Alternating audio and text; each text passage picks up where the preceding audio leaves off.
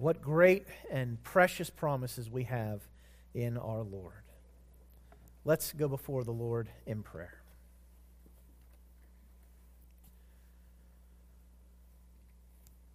Father, we give thanks to you today that we can stand upon your promises.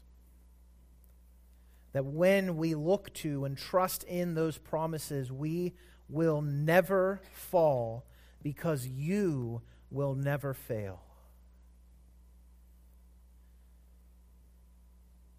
And Father, as you call us to faith in you, you demonstrate your trustworthiness over and over again, both in the Scriptures, throughout history, and in our own lives. We know that you never go back on your word. And it is also a reminder to us, Lord, of our own fallenness and the fallenness we experience from others when we so easily go back on our word.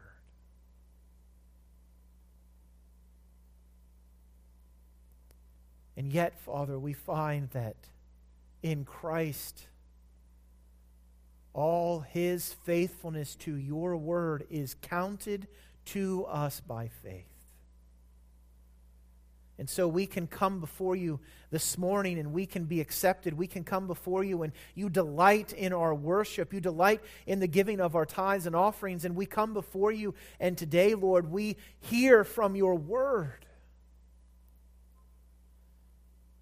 So, Lord, in our midst today, by the ministry of the Holy Spirit, may we seek to be encouraged and to depend more upon those precious and great promises you have given to us. We pray all this in Christ's name, pleading His blood. Amen. If you take your Bibles, turn with me to 2 Peter chapter 1. We're going to be moving through 2 Peter at a breakneck speed as we're going to cover verse 4 today.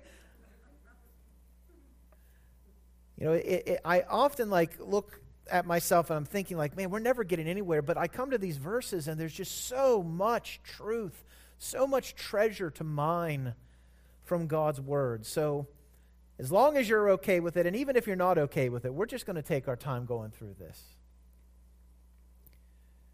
We've been looking at the power that pilgrims have in the knowledge of God. And again, 1 Peter was Peter explaining to us what the path of a pilgrim is, what it looks like to walk as a pilgrim in this life.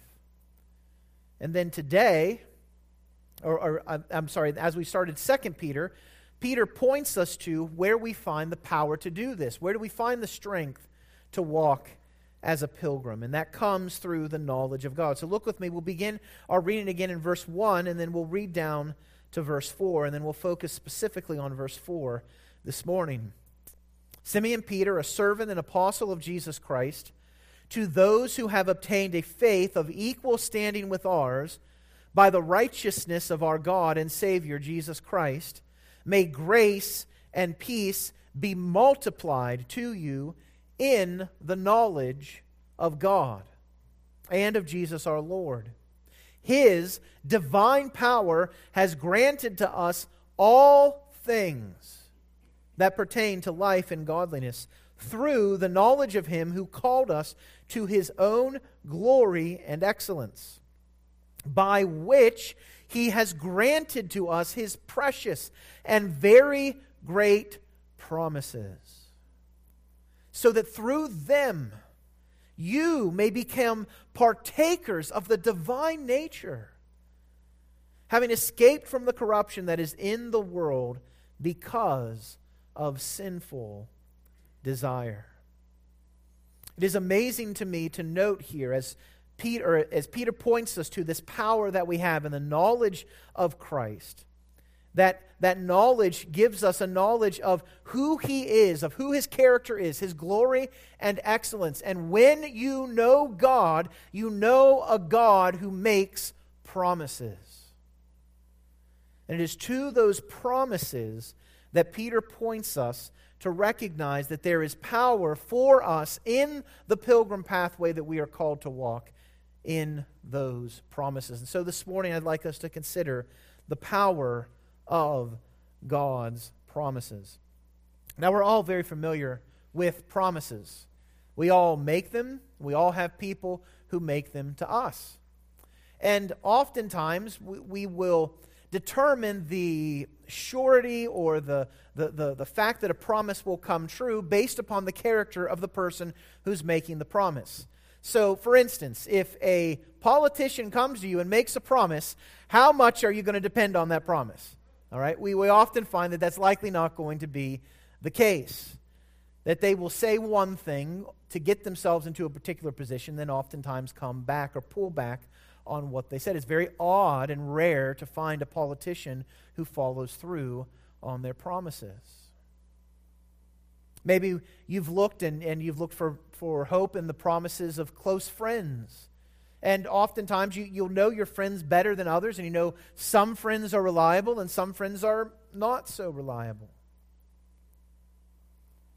Perhaps you've looked at your family and family members, maybe parents, spouses, and they were promises made, and as time went on and you knew their character, you found that sometimes some people kept their promises, and often other times people did not. The reality is that in every human relationship you have, there are people who will make promises to you and at some point fail to follow through. In many ways, our experience here on the earth is an experience of broken promises. In fact, I think if we're honest with ourselves, we probably experience and ourselves fail to follow through on our promises more than we experience those promises being kept or us keeping our own promises. This can be heartbreaking. This can be difficult to walk through life when essentially you find that nobody is reliable. And Peter here points us to a wondrous hope that while the world may not be reliable, while your friends may not be reliable, while your closest relationships may not be reliable, God is reliable. And this provides power for us as we walk the path of a pilgrim. So I want us to look at just 2 points this morning, but don't get too excited. They're long points, so we won't be done early. The first is I want us to see the nature of God's promises. The nature of God's promises. And the first thing we see is that these promises are granted by God's glory. So if you look with me again in verse 4, it says, by which he has granted to us his precious and very great promises. The by which is pointing us back to what was discussed at the very end of verse 3. God's own, or particularly Christ's own, glory and excellence. It is by or through the glory and excellence of God that the promises are given to us. In other words, God guarantees what he says in a promise by his own character and nature. He backs it up by saying it is through these things that he gives us these promises. And again, not to rehash what we looked at last week, but it's important for us to note those two different things, glory and excellence. The glory of God is at stake when God makes a promise. If God were to fail to follow through on that which he promises, then he would cease to be glorious. Now, this does not mean that that's a possibility. Is it possible for God to cease to be glorious? No. But what that does do for us is it provides a sure foundation for those promises. That just as sure as the glory of God will remain unchanged, so his promises will remain unchanged. He backs up his word with his character, and this allows us then to be confident in those promises. The writer of Hebrews sort of extrapolates this idea when he discusses the promises made to Abraham. I mean, remember, Abraham is just this guy chilling out in Ur of the Chaldees, minding his own business, and the grace of God captures him. And he's called by God to leave his family, to leave his kindred, to leave his nation, and to go to a place that God will show him. And that God is going to make of Abram at this time, his name's not Abraham yet, of Abram, a great nation, and that in him all the nations of the earth will be blessed. And the writer of Hebrews picks this up, and he talks about how God confirmed that promise to Abram. He says, when God made a promise to Abraham, since he had no one greater by whom to swear, who does he swear by? Himself. Saying, surely I will bless you and multiply you. And thus Abraham, having patiently waited, obtained the promise. And then he makes this connection. For people swear by something greater than themselves. And in all their disputes, an oath is final for confirmation. So when God desired, and this is so important, to show more convincingly. In other words, God is saying, I want to show both Abraham and his heirs, I want to demonstrate to them that my promises are true. What does he do? That his promise is by the unchangeable character of his purpose. He guaranteed it with an oath, so that by two unchangeable things, in which it is impossible for God to lie, we who have fled for refuge might have what type of encouragement? Strong encouragement to hold fast to the hope set before us. We have this as a sure and steadfast anchor of the soul. God's promises are granted by His glory. How important this is for us as pilgrims. Listen, there is so much that is uncertain in this world today. Does anyone know what's going to happen with Ukraine and Russia? Anyone? No. We can listen to the pundits and the experts on television, and they will spout their opinions, but they don't know. We don't know what's going to happen with the banks. Anyone concerned about banking lately? Banks are falling left and right. You know, I can't guarantee you that your money's going to be there tomorrow. There's a lot of things that we're uncertain of. But the believer can be certain that God will keep His promises. That no matter what in this world is uncertain, we do have some place to tether our souls, and that is on the very great and precious promises of our God. So we have these wonderful promises given to us, assured by God's very character. This allows us to take heart. Everything that God has promised us in Christ will come to pass. He has guaranteed it with His own glory. So as we walk through this life as pilgrims, as we walk in a world where we don't belong, we find hope in those glorious promises of God. But not only are His promises granted by His glory, we also see that His promises are granted. They're granted by His glory, but they're also granted by His excellence. So these two words, glory and excellence, we talked about the difference between them. Glory is the very substance of who God is, but excellence is an aspect of that glory.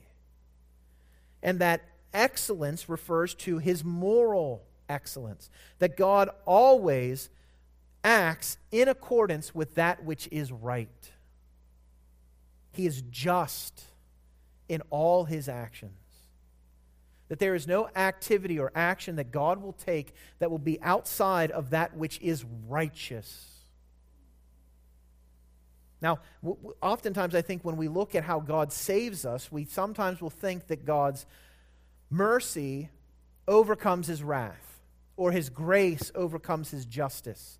And so we seem to think that we need to elevate those aspects of God's character and diminish the other aspects of God's character. But if that were the case, then God would be more gracious than he is just, and that is not right. God is perfectly just. He has perfect wrath. He also has perfect grace and perfect mercy. He does not compromise the moral character that he possesses, that moral excellence, to save us. This is what Paul says in Romans 3:23 through 26. Here's the reality. Everyone has sinned, and what do we fall short of? The glory of God. Like everyone, that is universal. So the question then comes up, well, how can God save anybody? Because those who do not align with his glory, Paul says in Romans chapter 1, they are currently under God's wrath, being prepared for his eternal judgment. So how is it then that the book of Romans, which is written to give hope in salvation, how is it possible that God can take everyone who falls short of God's glory and take some of them and save them? Notice what he says. For all have sinned and fall short of the glory of God and are justified or made righteous by his grace as a gift. How does this happen? Through the redemption that is in Christ Jesus, whom God put forward as a propitiation, or as a satisfaction of his wrath, or as a peace offering. And that peace offering, that satisfaction, comes through what? His blood. To be received by faith. So how does God make it so that those who are justly condemned can be saved? He places that judgment on Jesus. He suffers in our stead. His blood is shed to make a way for us to have peace with God. And then our responsibility is to receive it by what? Faith. Why does God do it this way? He does it to show his righteousness, his moral character, his excellence. He does this because he's, in his divine forbearance, passed over sins. How does he do that? He does it to show his righteousness at the present time so that he can remain just or righteous and also be the one who justifies the one who has faith in Jesus Christ. Christ is the key to understanding how God can save us and still retain his moral excellence. Because every ounce of his wrath and justice towards us, towards those who are in Christ, is taken by Christ on the cross. So that when he promises to save, he has saved to the uttermost those who trust in Christ. So those promises that God makes are backed up by his character, and they are guaranteed by his moral excellence. He never compromises anything, and yet he redeems. Yet he saves. Well, these promises that are granted by his glory, Peter describes as being precious and great, by which he has granted to us his precious and very great promises. Now, again, we oftentimes will find in Scripture, particularly in the New Testament, there will be an addition or a heaping up of adjectives to describe the glory of something. And it's almost like the apostles are unable in any language given to men to express the glories of what God has done. And so here we see precious and very great thrown on as adjectives to describe these promises of God. Now, what are these promises in particular? Well, the term used for promise means a binding declaration of something that is to be carried out. Right? A binding declaration of something that is to be carried out. That's a very fancy way of saying a promise, all right? Well, I think we understand what a promise is. I'm going to do something and I'm going to carry it out. But the word that's used here in particular has a focus on it being declared publicly, being declared in the presence of many. So, it's one thing, Saturday night, my wife says, "Can you take the garbage out?" "Yes, I promise I'll take the garbage out." And then Sunday morning comes along, "Oh, I forgot to take the garbage out." All right, I said that to her privately. But if I were to go on Facebook and say, "I'm promising my wife to take the garbage out," there's a public declaration. And so if you were on Facebook and you saw that, what's likely one of the things you're going to ask me this morning? Did you take the garbage out? Because more people are able to see the promise that is made. God makes His promises publicly. You realize that they're written in Scripture. God could have chosen any means to reveal Himself to mankind, but He chooses to do it through the means of things that can be verified. That He wrote down His promises and His word. And so He declares these things to be so. That means then that these promises,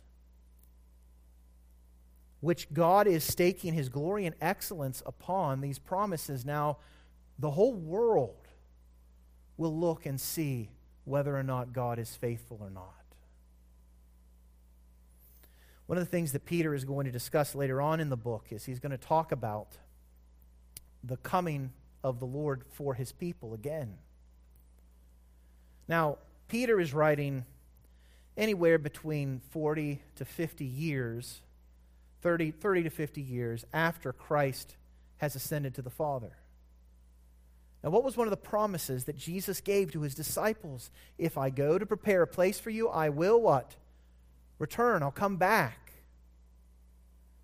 And there were already problems 30 years after Jesus made that promise where people were saying, Jesus isn't coming back.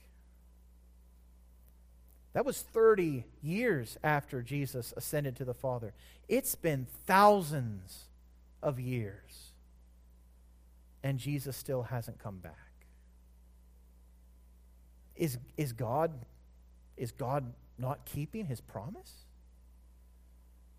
The answer is, of course not. He will come back when He determines it is time to come back, but He will come back. And so for us, the reason we know that is because it's written, right? It's in Scripture. And I just bring that up to show you the way in which God has chosen to communicate Himself to mankind is verifiable because He's given those promises to us in His Word. Now, there are many promises of God's Word, and we don't have the time to relate all the glories of the promises we have in Christ. But I did want to spend a little bit of time and just look at what promise means to Peter, particularly in 2 Peter. What are these promises that he speaks of?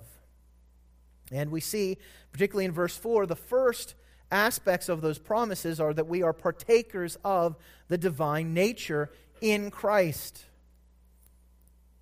Says that through these promises that are given to us by Christ, we become partakers of the divine nature. And you're probably wondering, what does that mean? Hold on, we'll get there.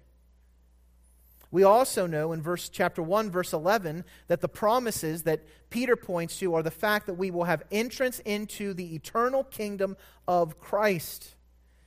He says in verse 11, "For in this way there will be richly provided for you an entrance into the eternal kingdom of our Lord and Savior, Jesus Christ." That when God says He's going to save, He will save and place us in that kingdom.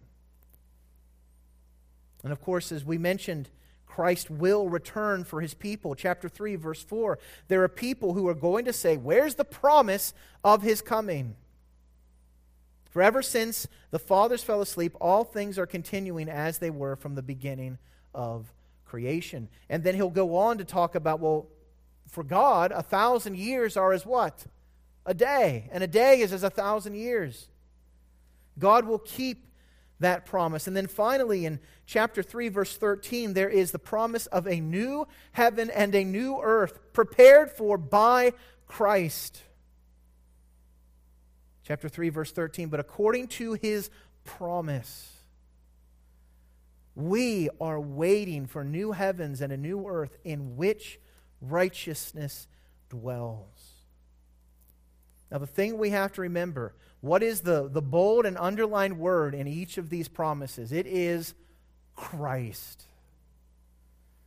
And so, promise in 2 Peter, these precious and very great promises of God find their fullest expression in Christ Himself. Christ is the great promise that God has given. Everything else flows from Christ. If you run to Genesis 3:15, and we have the first mention of the gospel, that there will be the seed of the woman who will come and crush the head of the serpent. Who is that? It's Christ. And so we find that throughout the New Testament, it is Christ that becomes the great focus of the promises of God. It is Christ's work for us. He is the good shepherd. And what does the good shepherd do for his sheep? Lays down his life. It's found in Christ at work in us. To them, Paul, speaking of the Old Testament saints, God chose to make known how great among the Gentiles are the riches of the glory of this mystery. This is it, which is Christ where? In you, the hope of glory. And it is found in Christ's coming again to take us to Himself. In John 14:3, if I go and prepare a place for you, what is He going to do? I will come again. And I will take you to myself. Listen, the great glory of leaving this life and going beyond, or of Christ coming again, is not found in all the fancy, shiny things that we think of when we think of heaven. Rather, it is the fact that Christ has brought us to Himself. So that where He is, we may be also. And then we see the fulfillment of that in Revelation 21, verse 2. I love this. I had never noticed this until this week, and I saw the holy city, New Jerusalem, coming down out of heaven from God. It was what? Prepared as a bride adorned for her husband. And so the nature of God's promises is that they are precious and great, and they are precious and great because Christ is precious and great. He is the sum, and it is from Him that all God's promises proceed. So the question for us today, Peter speaks of these promises as precious and very great. Are they precious and very great to you? Is Christ and the knowing of Him the most valuable thing in your life? Do you make much of Christ? Or do you make much of lesser things? See, the problem with us as pilgrims as we walk this world, and in fact it's something Peter's going to point us to towards the end of chapter 4, is that we are easily pulled astray to find hope in anything else but Christ. Whether it be our careers, our finances, our relationships, whether it be our families, our friends, our entertainment, the ease of life that we seek to live out. I mean, there are so many things that we value that can easily become more valuable in our hearts than Christ. And here's the thing. All those things, they will ultimately fail you. There is no precious or very great promise in any other source but Christ. And yet what do? We find ourselves valuing those things more. And then when they fail us, what does that do to our emotional and mental state? We fall apart. Well, no wonder, because we're valuing the wrong thing. We're valuing the very thing that cannot ever provide satisfaction. We must value Christ. He must be our greatest treasure. So the precious and very great promises are the promises of God to bring about our redemption in Christ. Hallelujah, we have such a Savior. But then what do those promises do to us? How do they affect us? Which brings us, secondly, to the result of God's promises. And we see this in the second half of verse 4. So we have these precious and very great promises guaranteed by the glory and excellence of Christ that point us to Christ. God gives them for a purpose. Now, it's important to note that this redemption in Christ is given a purpose here by what he says, so that. The so that is providing for us a connection. Why does God give us these promises in Christ?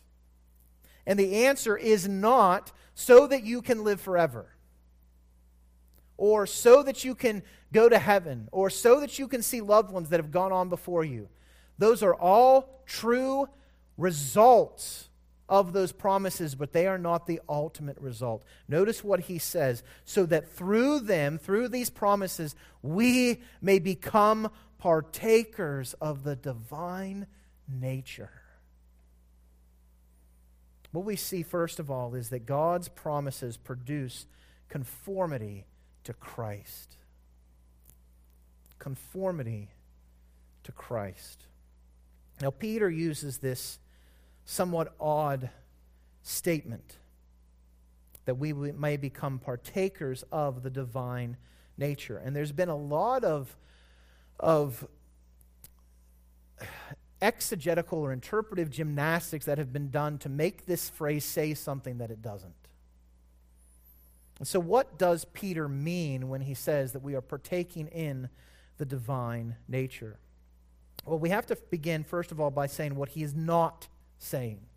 Peter is not saying that believers will share in the divine nature in every aspect. If that were the case, then we would all become what? Gods. How many gods are there? One. And you are not it. You know, that's a good mantra to say to yourself. There's only one God, and I am not it. So it is not giving this idea that we become little gods or that we become deified. Particularly the Eastern Orthodox Church has sort of gone along that way and looking and speaking of deification as a part of what happens through redemption. This really flies in the face of who God is. God does not share his glory with anyone. So Peter is not saying that we become little gods. But what Peter is saying is that by virtue of our union with Christ by faith, by being found in him, which is something he mentions and points to in verse 1 and 2, that we are that he's an apostle of Jesus Christ, and he's speaking to those who have obtained a faith of equal standing with ours by the righteousness of God and our Savior Jesus Christ. That it is in our knowing Jesus Christ that we know grace and peace. That union by as it's described as being in him is what this is pointing to. Now, in particular, what aspect of God's divine nature are we able to partake of? And I think if we look in context, it points back to what was said in verse 3, particularly at the very end, his excellence or his moral excellence. That we are able to, by God's grace, progressively actually live out and make righteous choices. That we're changed to become, in our actual everyday lives, more and more like Jesus. This is how we share in God's character. We have to recognize that Christ's righteousness is not static. What I mean by that is it's not just sort of something that we're placed into, but doesn't affect us. If you are justified, declared righteous in Christ, then that justification is going to show itself in the way that your life now begins to reflect righteous living. You will be different than you were before. The righteousness of Christ never leaves you where you were. It always changes you to become more like Him. So that we are able to show righteousness in our deeds. This is a remarkable truth. That we can become like Christ. Do you realize tomorrow, as you walk through this world, which Peter is going to soon describe as a world that's filled with corruption and sinful desire, as you walk through this world, do you realize you don't have to be corrupted by that sin anymore? You can have a new desire given to you by God's grace in Christ. That is the wonder of what God does in giving us a part or allowing us to partake or to find in common or participate in the divine nature. Now, how can this be? Particularly when we looked at Romans 3, all of us, we fall far short of the glory of God. Well, we see that this conformity comes, first of all, through the new birth by the Holy Spirit. In fact, this is something that Peter had pointed to in 1 Peter 1, 22 through 25, that we purify our souls by our obedience to the truth, which ultimately produces brotherly love. So we love one another earnestly from a pure heart, since this is why we love one another from a pure heart, because we've been what? Born again.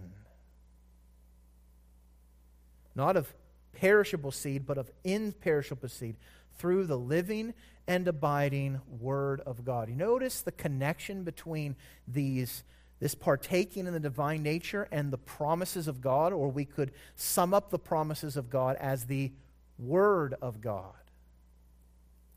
That those promises which provide hope for us actually continue a cycle where that hope points us back to those promises, and we're transformed more and more into the image of Jesus Christ.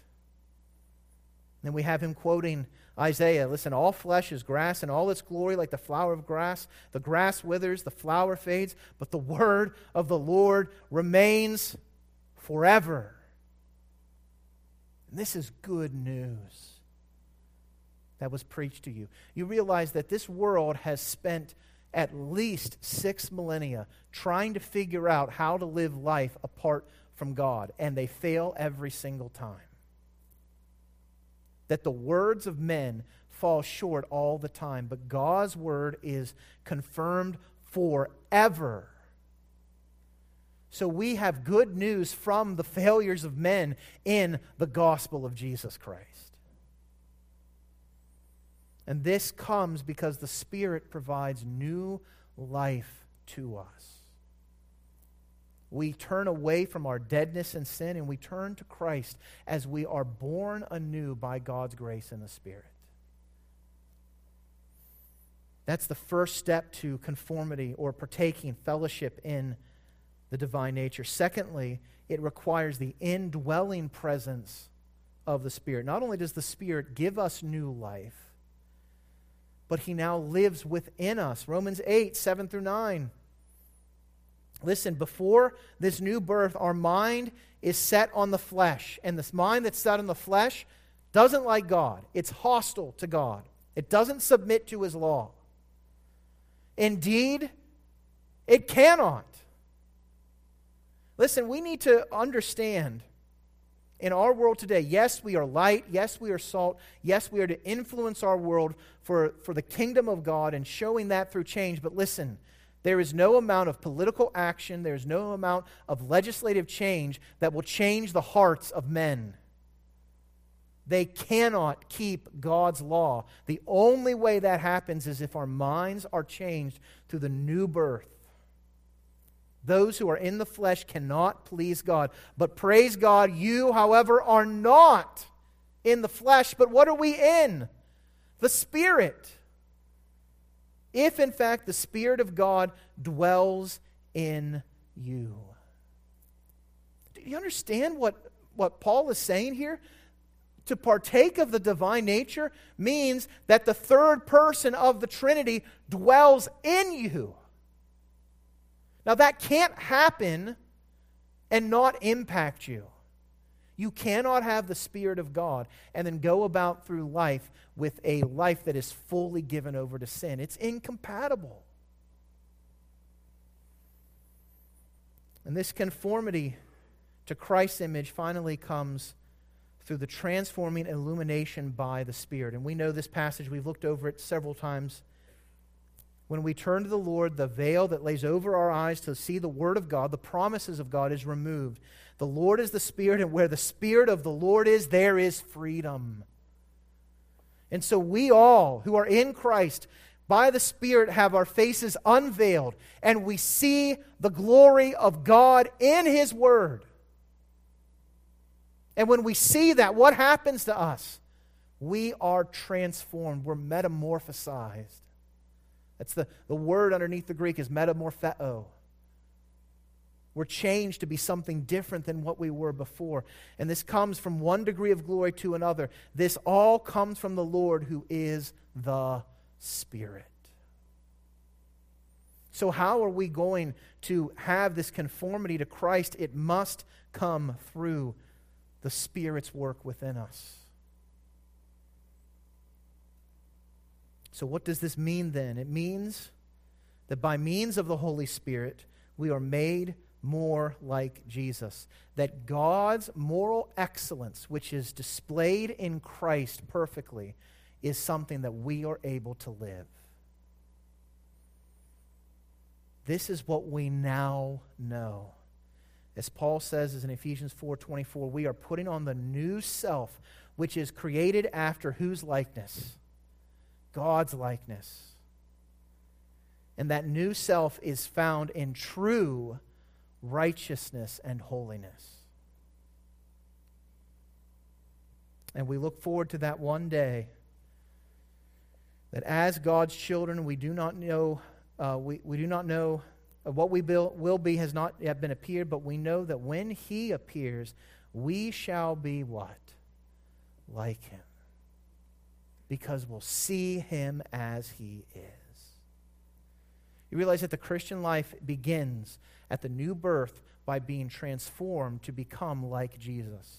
And the Christian life, as we walk the walk of a pilgrim, continues throughout our entire lives. It's so that we become more and more like Jesus. And the Christian life comes to its consummation when we see Jesus. And this entire process is complete. And we are like Him in true righteousness and holiness. Jesus puts it this way in His prayer. The last phrases of His prayer before He goes to the cross. This blows my mind every time I read it. That Jesus made known to His disciples the name of the Father. He will continue to make it known for this purpose, that the love with which the Father has loved the Son may be in us, and that Christ would be where? In us. Does this not go beyond the comprehension and the fathoms of your entire thinking? God loves you in Christ the same way He loves Christ. And that brings us to become and to have fellowship or partaking or participation in the divine nature. What a marvelous salvation. Now, while God's promises provide this wonderful hope, this partaker of the divine nature, now the positive being stated, Peter now describes that from the negative perspective. God's promises produce deliverance from corruption. What are we not like? We know what we are like. We're meant to be like Christ. What are we not like? We're not like this corrupted world. Notice what he says at the end of verse 4. Having escaped from the corruption that is in the world because of sinful desires. A few things to note about this quickly. First, we have escaped corruption. It is not a question of whether or not those in Christ will escape corruption. They have escaped corruption. We're free. We're no longer bound to this corruption. Life apart from conformity to Christ is a dark dungeon of hopelessness. But having this ability to partake in the divine nature frees us from this corruption. In fact, that's part of what happens at salvation. I think sometimes we look at the call of likeness to Christ as a prison. I can't go out with my friends and get drunk. I can't indulge in these things. I can't be involved in these things. I have to do all these other things. And that's our flesh rising up within us, because the true dungeon, the true prison, is the prison of sin that we've been freed from by God's grace. We're no longer chained by our sin. Listen, no person in their right mind, when freed from prison, runs right back into the jail to be locked up again. And yet as Christians, we do that all the time. We go back to the prison of sin.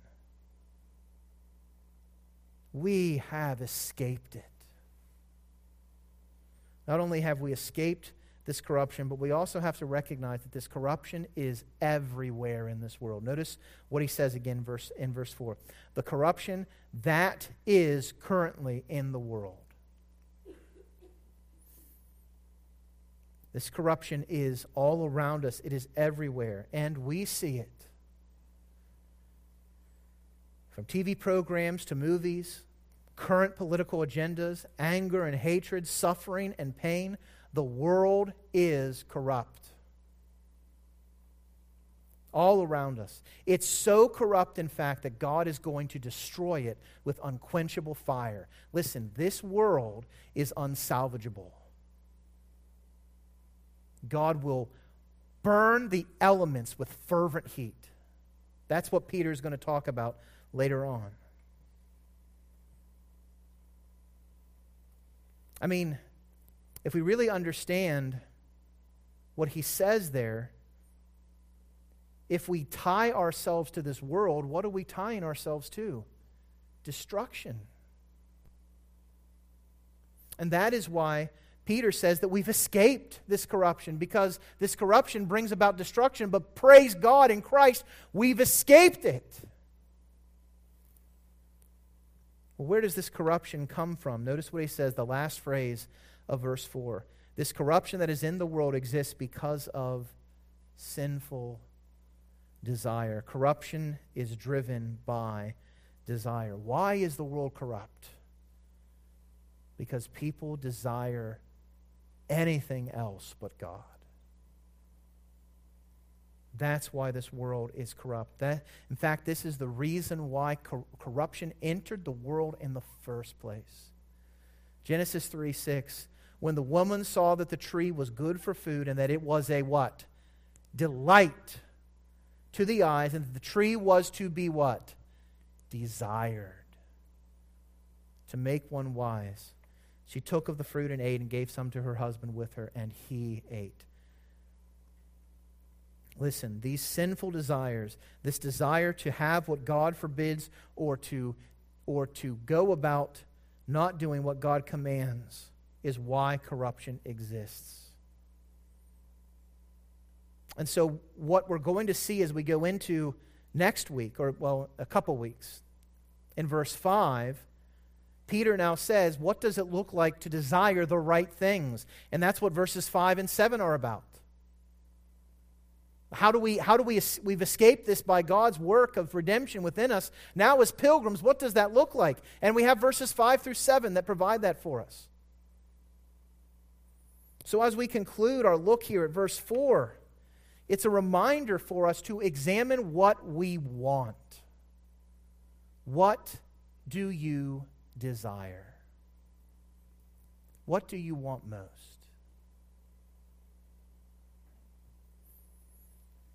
If we desire pleasure, accolades, riches, ease of life more than Christ, then we are running right back into the chains of sin.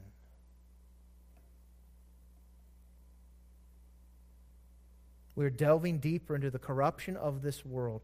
And so Peter writes this as a warning to us. Listen, we've been given great and precious promises of God, guaranteed by His glory and excellence. And that moral excellence is transforming us. But realize, as pilgrims, this world is corrupt. And it's corrupted by sinful desires. Where are your desires this morning? God has provided sufficient power through the knowledge of Christ. Will you turn to Him? Will you desire Him most?